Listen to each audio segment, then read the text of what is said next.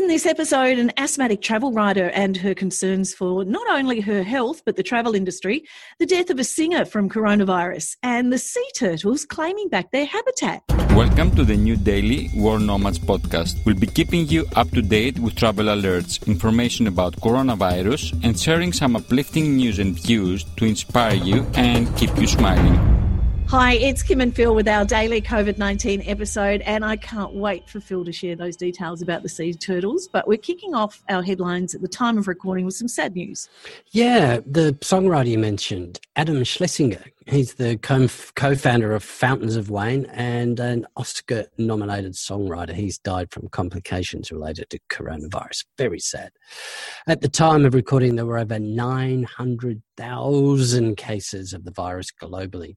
But there are some countries and places with no recorded cases of COVID-19. That's Palau in the Pacific, Corfu, one of the Greek islands, and there's a recurring theme here, Santorini and Mykonos, also virus-free, Tuvalu, the Solomon Islands, Lesotho in southern Africa, and Malawi. So I don't know. Doing right?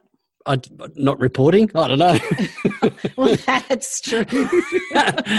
And some good news in eastern India along the coast of Odisha. Sea turtles have taken advantage of the quarantine to claim back the beach. Go turtles. And they've reportedly laid something like 60 million eggs. Normally there'd be heaps of crowds on the beach disturbing them, which means they don't lay the eggs, or poachers there stealing the eggs. So that's a really good news story. Virgin Australia, one of the airlines here, is they of course wound back their services, but they're doing a favour to everybody. They're donating all the toilet rolls to charities around the country. Unbelievable. How much toilet paper do you think is on board all of the airlines in a year, Kim? Just for Virgin Australia? Enough to go from Sydney to Los Angeles. What a stat. A big hi to travel writer Cassie Wilkins. She's been like, look, you and I do the podcast, but because she's been in isolation, she's been finding a lot of these great stories. So I need to credit her for that. But she's out of isolation now, so she won't be helping me anymore. Okay. You're on your own. Yeah, I'm on my own now. And she's got such a connected, that whole travel writing and travel blogger world. They're just, intertwined. So why wouldn't you call on someone like her? Now she's having a wine with someone, which leads me to the Italian flight attendant who went viral toasting himself in the mirror with a vino while in isolation. Thank you for coming, Chin Chin, Chin Chin, Chin Chin. Thank you, Chin Chin, guys, Chin Chin, Chin Chin, Chin Chin. Cheers. That's the way to do it. Ciao.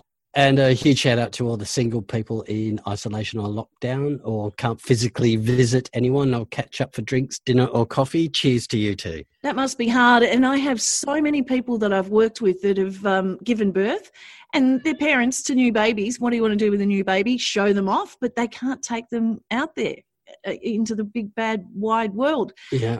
But, Phil, it's all for a reason to reduce the spread of coronavirus and protect the vulnerable, like Lola, who is asthmatic and in isolation. And not only is she worried about her health, but she's a travel writer in tough times. Yes, I focus mostly on travel. I've written for World Nomads a few times, but I also write for CNN Travel, Photos, Lonely Planet, The Culture Trip, and I also cover a lot of other beats as well. I write about sustainability. I write about wellness. I really love to write profiles of women of color who are doing amazing things in their communities. So right now I'm focusing a lot less on travel. Well, how has this pandemic affected your livelihood, really? It's really been shocking, I feel like my whole life I've been told not to put all my eggs in one basket, but all of my eggs were in one basket. I've been traveling full time for 5 years and writing about the experiences I have while I'm on the road and working with tourism boards and hotels and tour companies to help tell their stories, mostly focusing on projects that are community-based or sustainably led. I'm worried about myself and my own livelihood, but I'm also worried about all those small tour operators and little vegan restaurants I've been to, or places that are creating a safe haven for elephants that have been in the tourist industry, because they're all really going to suffer. There's no one who's going to bail them out. But personally, I've seen a major loss of income. I've lost thousands of dollars in confirmed stories have been killed. And then looking forward, almost none of my publications are accepting travel pitches right now. That leaves me pretty much out of work. And I was meant to be on a press trip right now in Ecuador, going to the Galapagos and the Amazon rainforest. So that then would have generated more work for me because I would have been writing about that. And in April, I was meant to go to Puerto Rico. I was working with the tourism board there to learn more about sustainability on the island. I'm really passionate about telling stories of rebuilding and how the community there has come back after Hurricane Maria.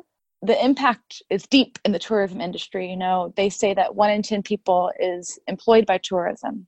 But I do believe that tourism will make a comeback, right? And that it's going to help the global economy when it does. And all these people who are cooped up inside their homes around the world, whether they're travelers or not, we're really having a rude awakening that life is short and precious. And whatever we're dreaming of, we should make it a reality. So I think we're going to see people traveling who maybe wouldn't even identify as travelers before, but maybe they've always wanted to see the Eiffel Tower. I think they're going to go for that trip once they can now.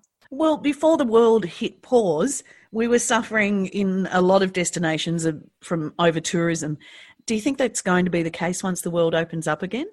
I haven't given that too much thought, but I do think it's interesting that, you know, when we talk about over-tourism, a lot of the conversation goes to destinations in Italy, right? Like Cinque Terre can only handle so many people climbing through the towns to go see all those colorful buildings. Venice is literally underwater more and more every year. So it's going to be interesting how those local governments decide to handle tourism moving forward, because there's been a lot of pressure on them from the local community for a long time, but now they really have a chance to revamp the way that they're going to accept tourism. So where are you at the moment? I am in Uruguay. I'm an Uruguayan American citizen, so I have double citizenship. My father is from here, and my parents retired here in June. And I decided to make it my home base for 6 months. I was meant to leave in March this month. And I've been traveling back and forth a lot the last 6 months, going on trips to the Caribbean and to the US for work. And now it looks like I'm here kind of for the indefinite future, which would be all right, but it's about to be winter. And I haven't lived through winter in 5 years because I have asthma and it's really difficult for me when it's cold out, which is obviously another big concern of mine right now with coronavirus. Absolutely. And you mentioned when you emailed me, and you just touched on family, then you have a sister in Washington who is also asthmatic. So my sister's actually on a flight on her way here right now. We finally were able to convince her that she's better off being with us, and Uruguay has shut down the airport. So she's flying to Brazil and will arrive tomorrow morning, and then we're kind of figuring out how to get her here using buses because she is really at risk. And in DC, she's by herself. So we want her to be here with us. She's in law school, so she was really hesitant to leave, but it looks like things in the US aren't going to be improving anytime soon so we feel more secure having her here with us, where we do have really good access to healthcare. And it seems like most people are taking it very seriously. We don't have a mandatory quarantine or shelter at home yet, but from my window, I can see all of Punta del Este, the city where I live, and every store is closed. And I only see people walking with bags that look like they've been to the market. So I do think people here are really taking it seriously. As of right now, most non-essential appointments are being encouraged to postpone. We've canceled all of my dad's upcoming appointments. About 2 weeks ago, in our building also, we can have doctors make house calls for free as a part of our rent, I guess.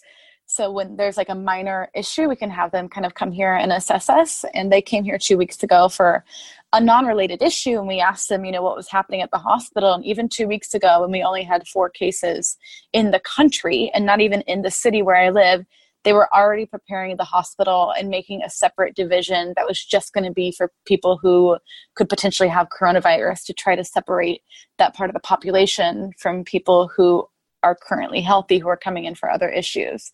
I haven't left my house for 2 weeks, so I have no idea what's happening out there. But every night at 9 o'clock, like many places in the world, we're going to our windows to applaud the healthcare workers and thank them for everything they're doing. Basically, everyone in my household is high risk. It's really terrifying.